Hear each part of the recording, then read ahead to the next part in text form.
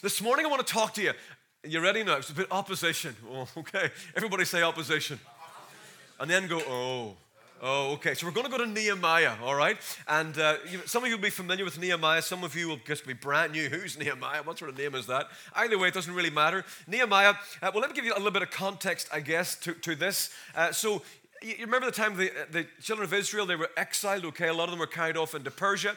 And so Nehemiah is one of the exiles, possibly born in exile, possibly never been to Jerusalem. Anyway, he's at work in the court of King Artaxerxes, and his brothers, could be his literal brother or his brothers in brotherhood, comes back from Jerusalem, and they're telling him the story of the city's been destroyed, the gates are on fire, all of that. Nehemiah is so moved. There's something has been disturbed within him, okay? And it's not just like, oh, that's awful. Goodness, I must pray about that. It is like he is on his face. He's lost his appetite. He's weeping, he's crying. His whole disposition is moved to a degree that when he serves the king knows, what is wrong with you? You're just not yourself. And so he says, look, the place of my birth isn't destroyed. It's in ruins, all of that stuff. And then he comes up with a plan. Can I go? Can I go and visit? Can there's something that I can do? He's so moved from within, okay, that something has to happen without. He has to get his hands on the thing, okay? And so he goes off and he goes to Jerusalem, and he's a master builder, everybody, a master planner, great leader. And in chapter 3, it talks about how he goes around and surveys all the damage of the walls. It's a great series to preach through sometime. We must do that. And then we get to chapter 4, which is where I'm going to land on. He starts the rebuilding of the work. But the minute he starts rebuilding something for God, there is opposition.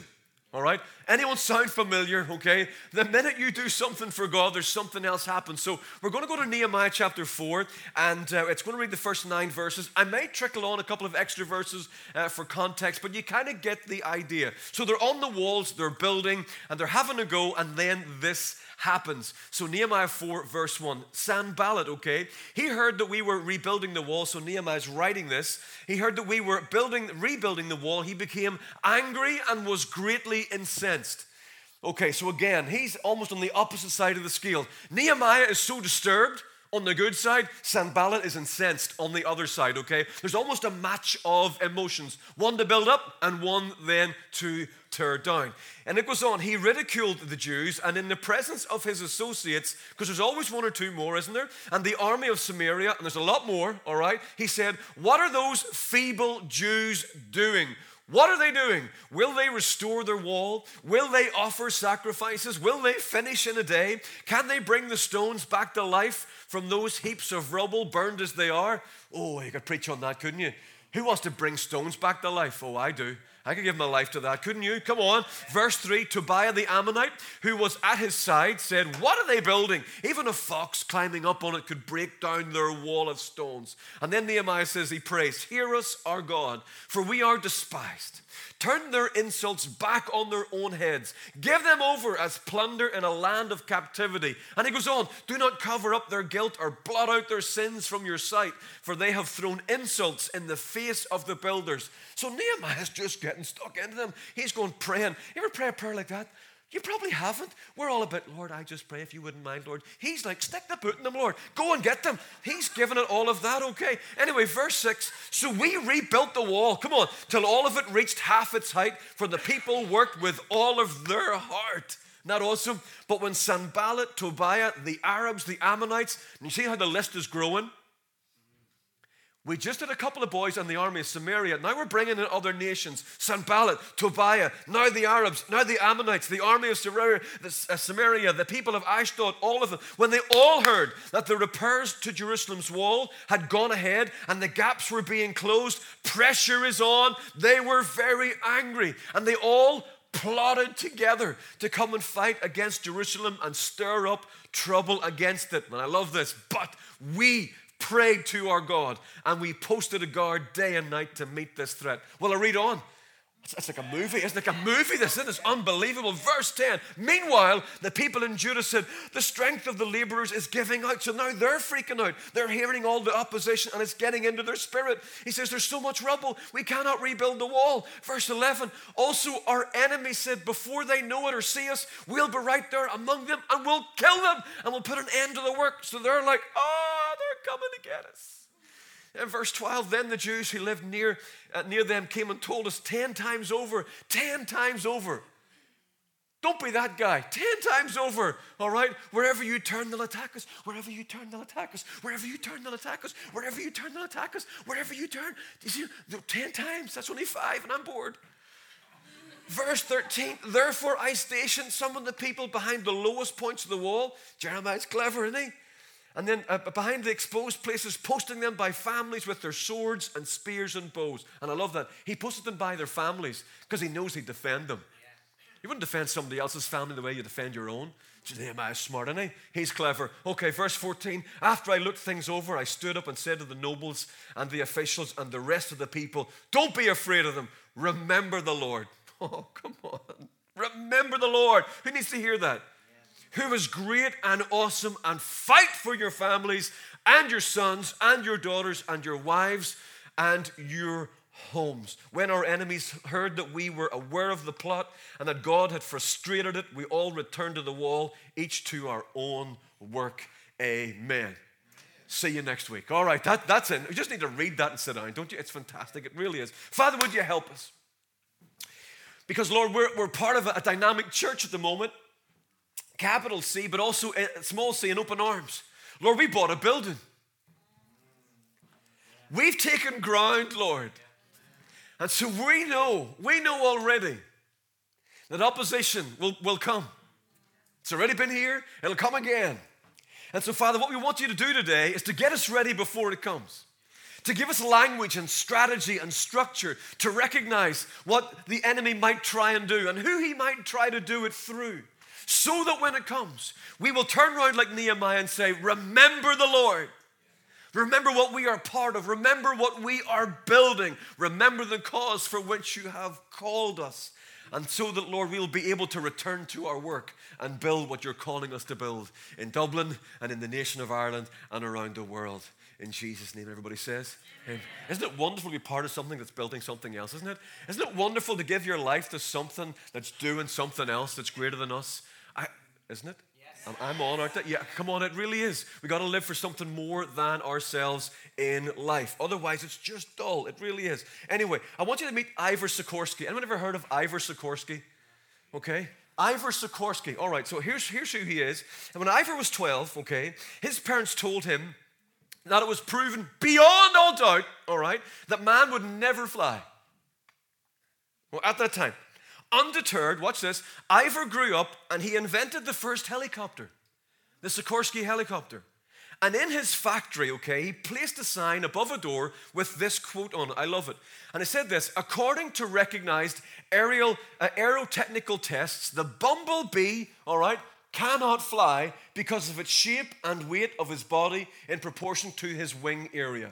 The bumblebee, however, does not know this, and he flies anyway. Hip, hip. Amen. What a great line. Everybody, Nehemiah is a bumblebee.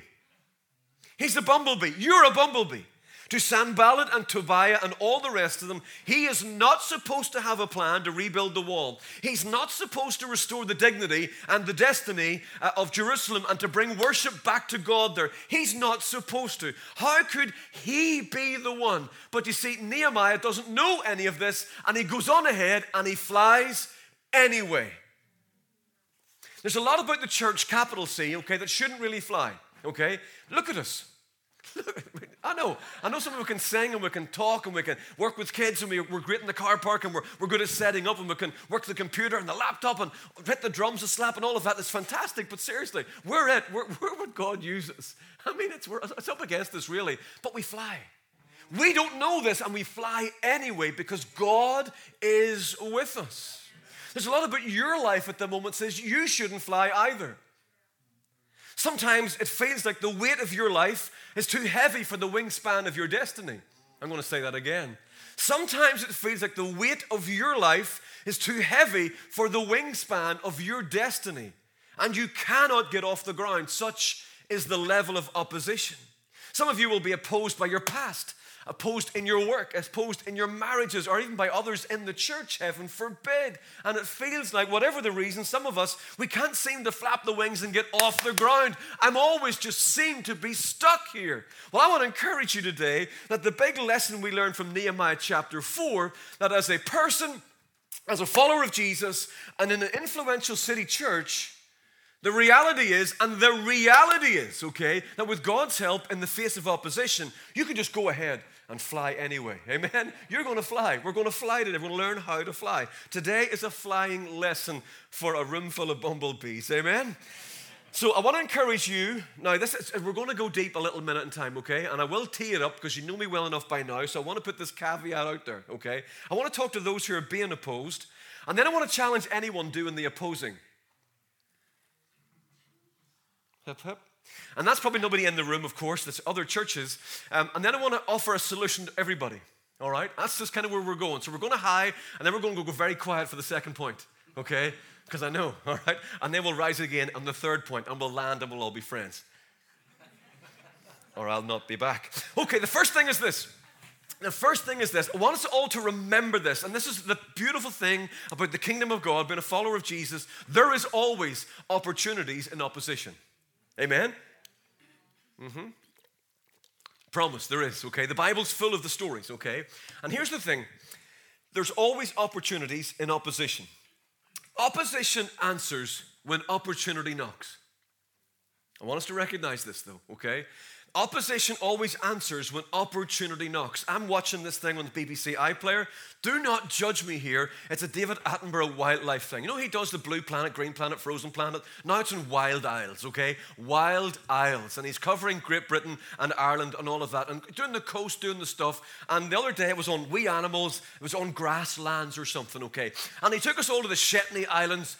And honest to goodness, okay, he was showing us wee animals, like wee rabbits, okay, and then all of a sudden, bang, a big eagle, boom, tearing the thing apart. All right, well, thanks very much. And then he took us over to like out to the sea, and apparently the Shetlands or the Orkneys, wherever it is, it's the only place you get killer whales in these parts of the, okay, up there. And so all it was, there's wee pictures of seals and wee seal pups doing all the business. And then bang, this big killer whale. So on the 1 minute, we're getting all this lovely fluffiness of the rabbit. Bang, there was something wanting to eat it. Then we were getting all the cuddliness of a little seal. Bang, the minute he showed something nice, he showed another thing trying to eat it. And it's the same with us. When opportunity knocks, there's always something to sweep in to eat it. Opposition comes. And I want you to understand this. Divine opportunity will always attract demonic attention. Amen? Divine opportunity runs about like a rabbit, and there's always an eagle like, ready to come down. And it's no coincidence, everybody, that the devil tempts Jesus just before he begins his ministry. That's where he gets him at the start. Because Jesus walks through, breezes through, glory to God, as a model for all of us. But that's where he gets him right at the start. And so this attention presents itself in determined opposition to what God is calling you to become. It is no accident, everybody, that when you try to go to new levels of intimacy, new levels of serving, new levels of risk-taking in the Lord, okay, and new levels of devotion, new levels of following, new levels of calling, anytime you want to invest in your faith, you want to step out, you want to do whatever, you will suddenly find there will be a personal attack will come along your way. There will always be opposition. Anytime we try to do something that will cause the kingdom of God to expand within us or in the world around us, we got to expect a little bit of kickback. It will attract demonic attention. Okay, but let's turn it on its head, all right? It is a sure sign that you're heading in the right direction. It really is. I want to encourage you with that because there's opportunity in opposition. Let me explain. Number one, opposition finds the opportunists. It'll find you anyway. Charles Spurgeon said this: God had one son without sin, but he never had a son without trial. Amen? It's just going to come. It's just going to find you. And the only qualification to encounter opposition in your life is just to commit to doing something with Jesus' name on it.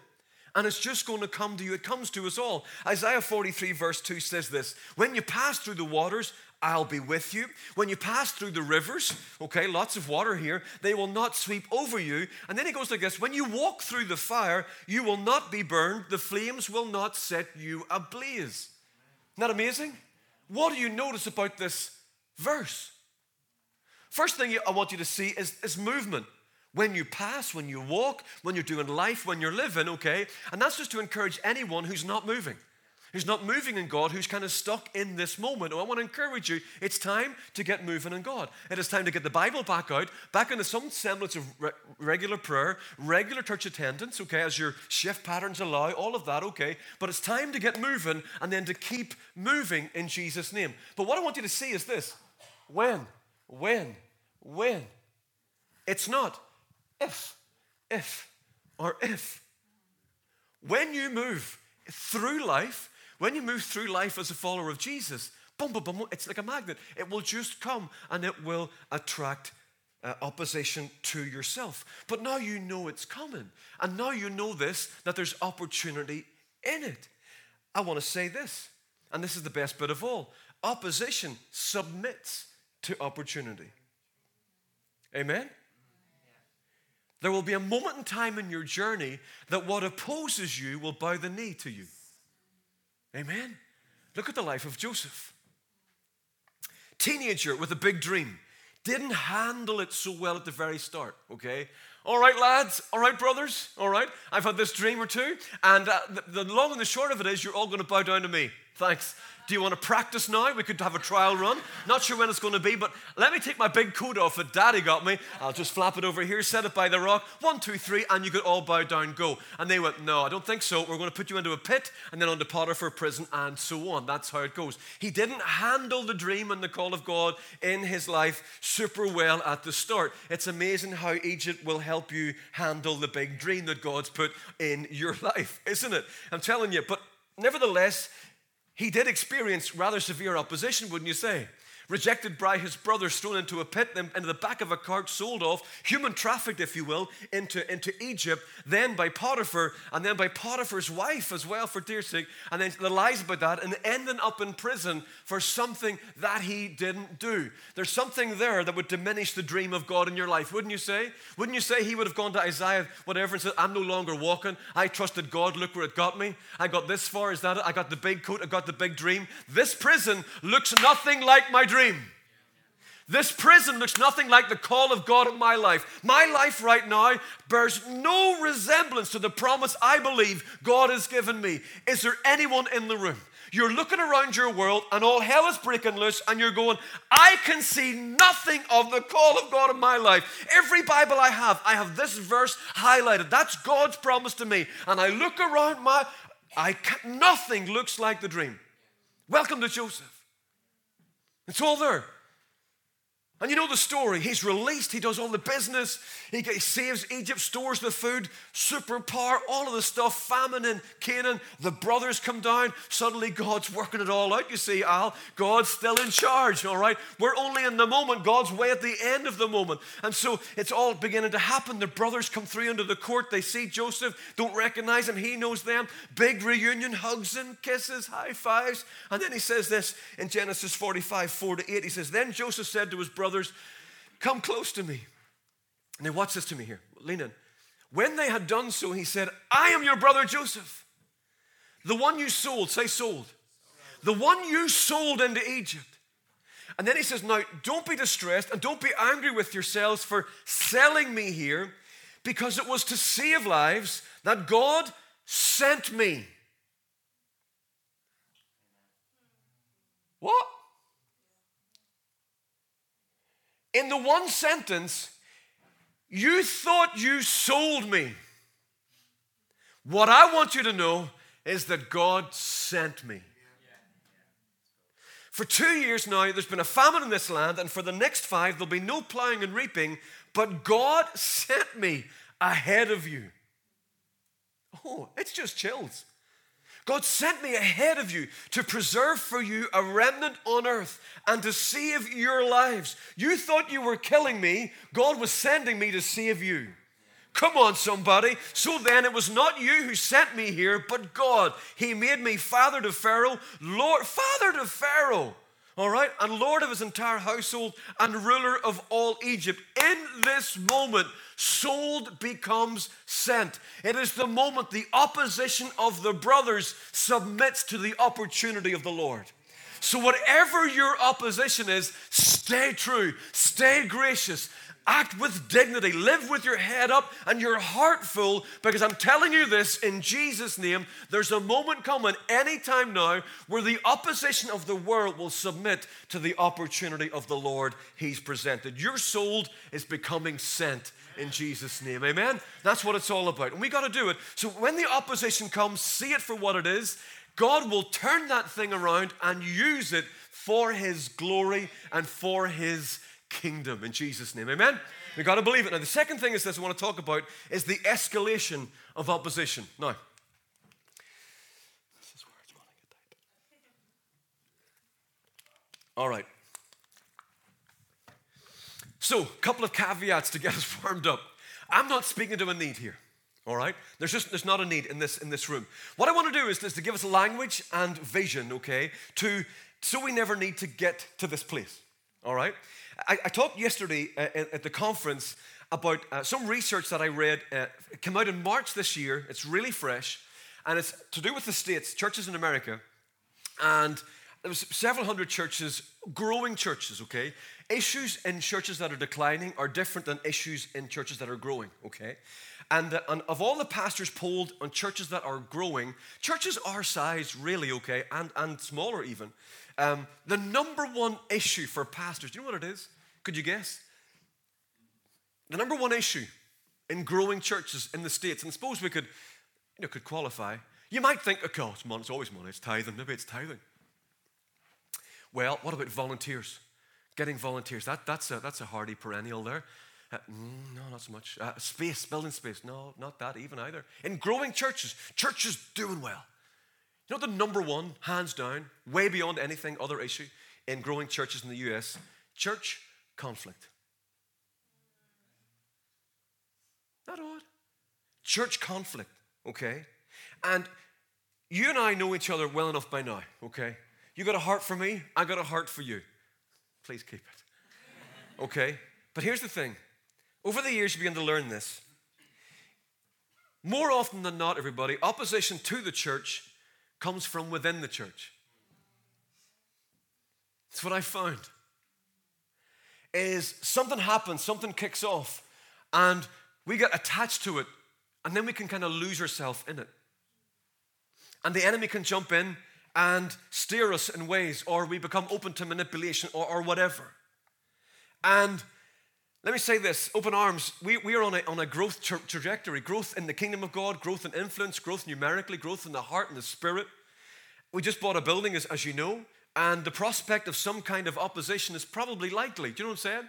So I'm not saying this is a prophetic doom. This is like, oh, your man's coming. I'm not even speaking negatively over the house. All I want to do is to make sure and to help us, equip us, if you will, all right, to the different levels of opposition, how they ramp up. Okay, and using Nehemiah, okay, so that when opposition does, and it may not, but if it ever comes here, we will know, hang on, I'm at level 1, hang on, no, I'm at 2, I got to take a step.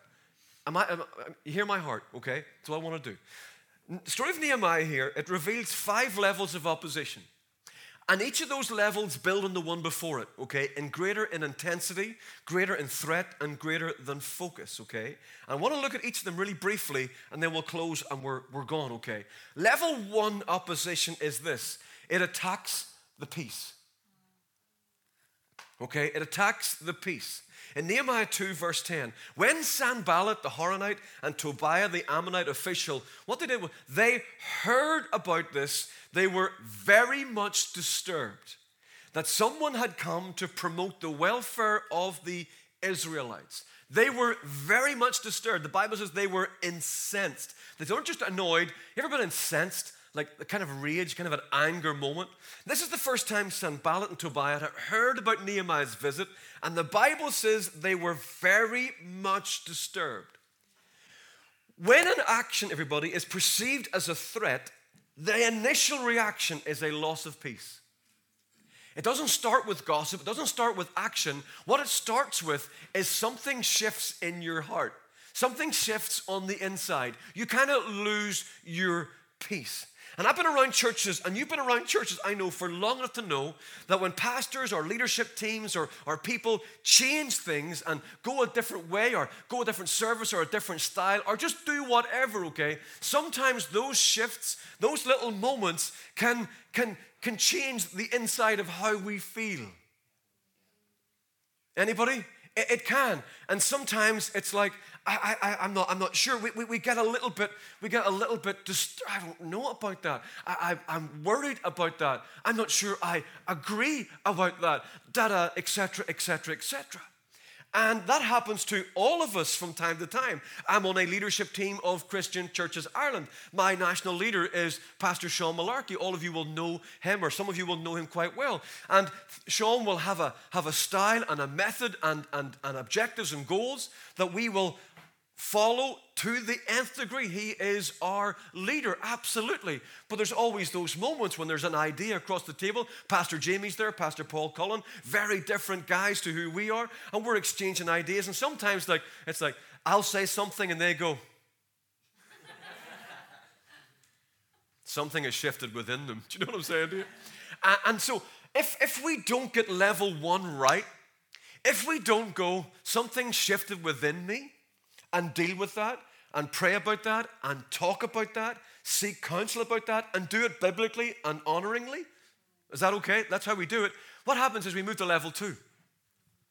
And so level 2 then no longer attacks the peace, we start to attack the plan. When Nehemiah 2 verse 19 says this, but when Sanballat, the Hornet, all the guys, okay, when they heard about it, they mocked and ridiculed. Watch this. They attacked the plan. They said, what is this you're doing? Can you build this thing? Are you rebelling against the king? Look at Nehemiah 4, 2 and 3. What are these feeble Jews doing? Will they rebuild their wall? Will they offer sacrifices? That's what they're really worried about. Will they finish in a day? Can these bring these old dead stones back to life? They attack the plan. Look at Tobiah. What are they building? Sure, if a fox scampered, it's built so poorly, even a fox climbing on it would tear it all down. It's built so bad. It's a rubbish plan. An unresolved loss of peace has now become an outward verbal attack on Nehemiah's plan. They're not talking about why they feel threatened. They're not talking about their loss of power, their loss of prestige, their loss of influence, their loss of control. No. They're masking all of that by attacking the plan. That'll never work. You ever said that? On the way home, it's a stupid idea. That's the stupidest thing I've ever heard. Why would they do that? Without knowing all the thinking behind the plan, all the praying behind the plan, all of the faith and the courage behind the plan, we can drive off and we go, that'll never work. That is the daftest thing I've ever heard in my life. It's got really quiet, Al. Do you know? And we can say things like, that hasn't happened before. What do we need that for? Sure, isn't it okay the way it is? And what we're doing is we are filtering the implication of the plan, not on the big picture, but on our personal perspective. Amen? Are we still friends? If we don't deal with our peace and the plan, okay, if we don't have a coffee with Al, if we don't have a coffee with the leadership team, if we don't have a quiet, conversation with people, and we don't pray and we take counsel, do whatever, and we have hey, could I just give you a call? Could I talk about this? Could we pray together? But could I just have a concern about it? And do the thing rightly, biblically before the Lord, we go to level 3. We go to DEFCON 3, okay? We go into amber lights. We go in there and we begin to attack the place. We've lost our peace. We're banging on the plan. Now we're going to hit the place a slap. Nehemiah 4 verse 8, he says this. They plotted together to come and fight against Jerusalem, the place, and to stir up trouble against it. This is the next level of escalation. When they lose their peace, they poke the plan, but no one is taking them on. So they ramp it up. What are you going to do if no one takes you on? Here's what some people do, okay? They attack the place and they get others to join them. It's no longer about the decision that's been made. It's now about the whole culture of the organization. Ever said this? You see that church? It's lost its way. I remember when it was 5 of us. I remember it was 10 of us and 20 of us. See that? I remember when. You see that church? They've lost their way. They've lost their thinking. They're not true to the mission. This is a dangerous place to be at. When we get to that place, understand that you are now at level 3. There's only 2 more above. Level 3. This is the stage people start to go, I don't know if I fit in here.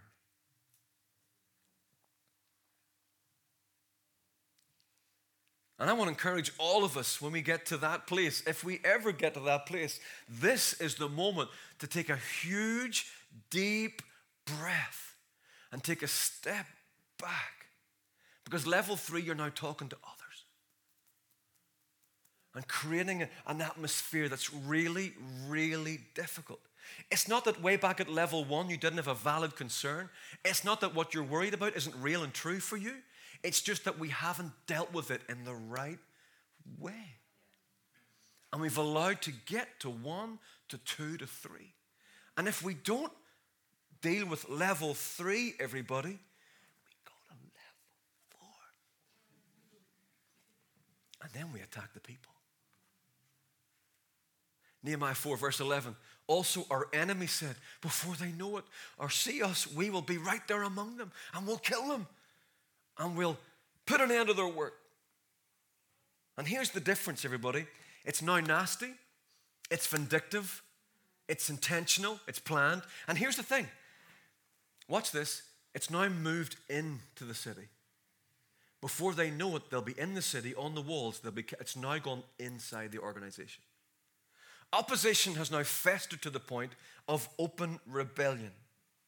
And it wants to intimidate those who still believe and are still working hard in the vision and the call of God over the organization.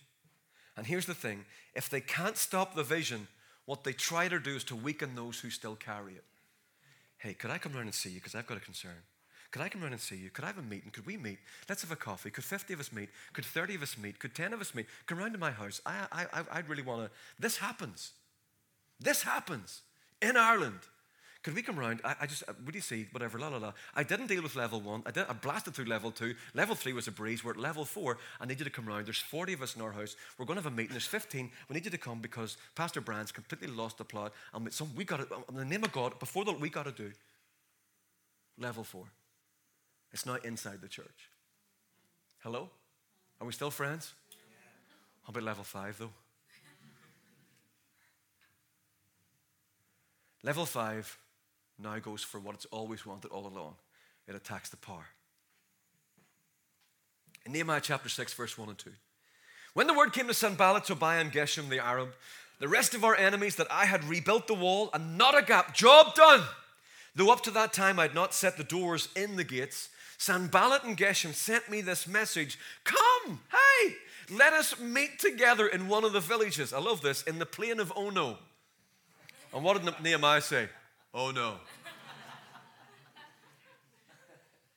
If they couldn't get the plan, and they couldn't get the place, and they couldn't get the people, let's get the power. Let's get the leader. Let's get them. And we'll take them out. They didn't want a conversation in the valley of Ono.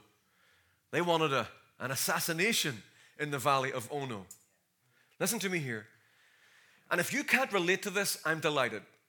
This point. I would rather none of you understand level 5. I don't even understand that.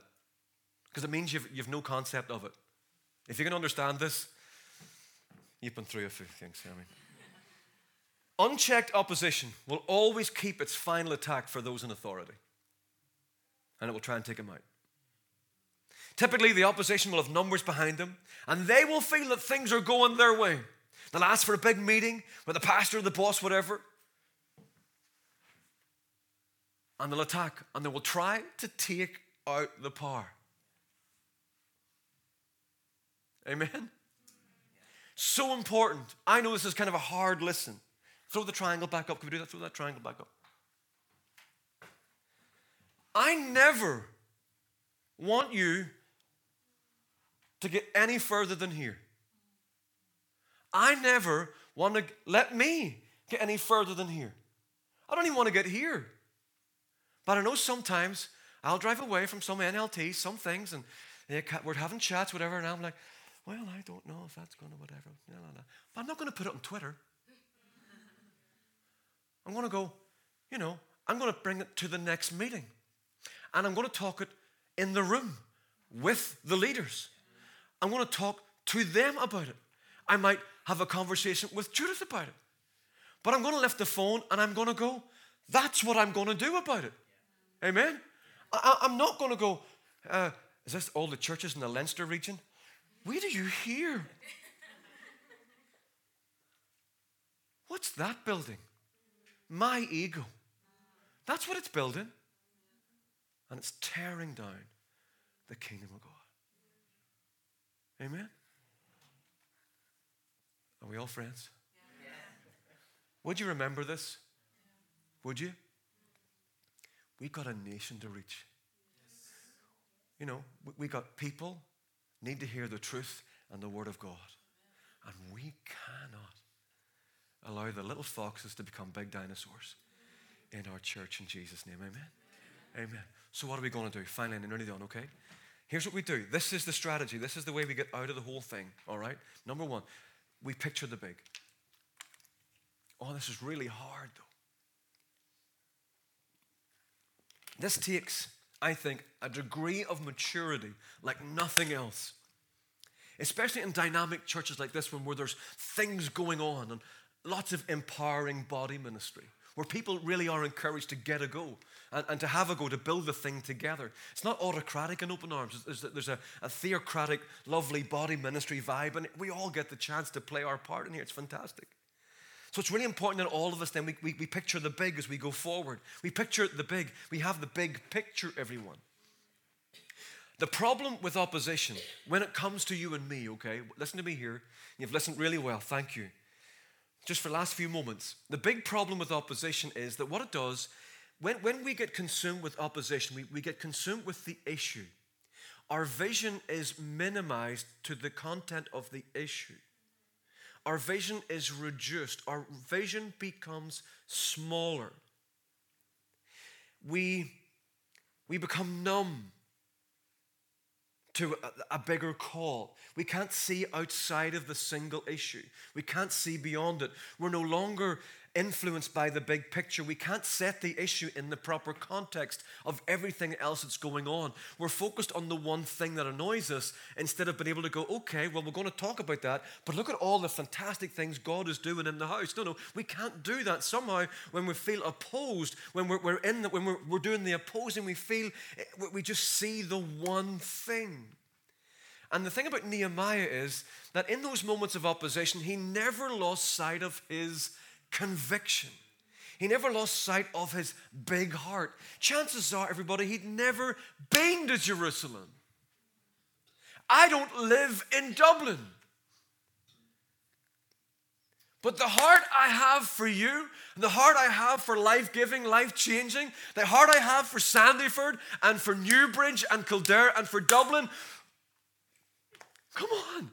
We got to go for it. We can never lose sight of the big picture. He never lost sight of his conviction. In fact, in the first chapter, verse 4, he says, when I heard these things about the walls and the gates, it says he sat down and wept. And he says, for days I mourned and I fasted and I prayed before the God of heaven. I want to encourage you, vision excites us, but conviction ignites us. It gets us moving.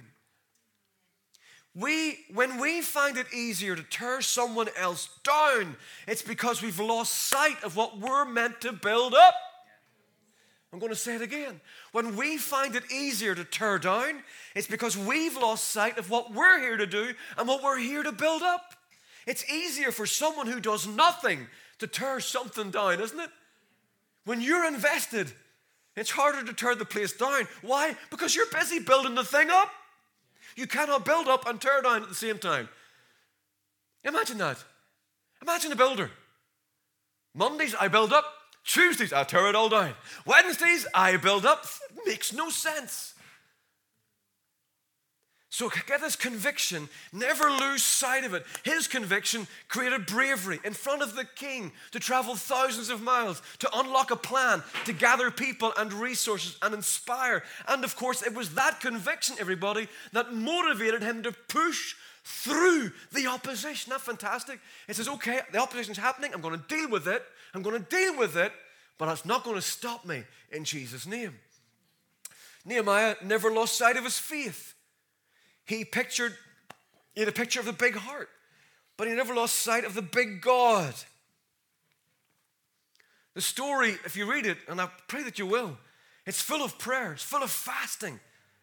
The wall was built by prayer before it was built by hands. I want to encourage you, how big is your God in this moment? Never lose sight of him. Psalm 73, and I'm nearly done. Blake, do you want to come back up, man? We'll play. Psalm 73, verse 25, 26. It says this, whom have I in heaven but you? And earth has nothing I desire. Isn't that wonderful? Besides you, God, you're it. When you're here, I have everything. And then he says, my flesh and my heart may. Do you know what? It's going to fail, but the Lord is my strength, and he is my portion forever. And then finally, everybody, he never lost sight of his mission. He would carry this great big cause. No matter how or when opposition came, read this, he never stopped building. He didn't go, okay, we'll take a week off, stop the building, opposition's coming, the guys are saber rattling, we'll take a step back, we'll have a prayer meeting, no, they never stopped building. They didn't stop. They may have slowed down, they may have went to a half day a week, I don't know what they did, but they never stopped building. And I want to encourage you in your life, in your marriage, in your job, in your faith, whatever you're doing, never stop building.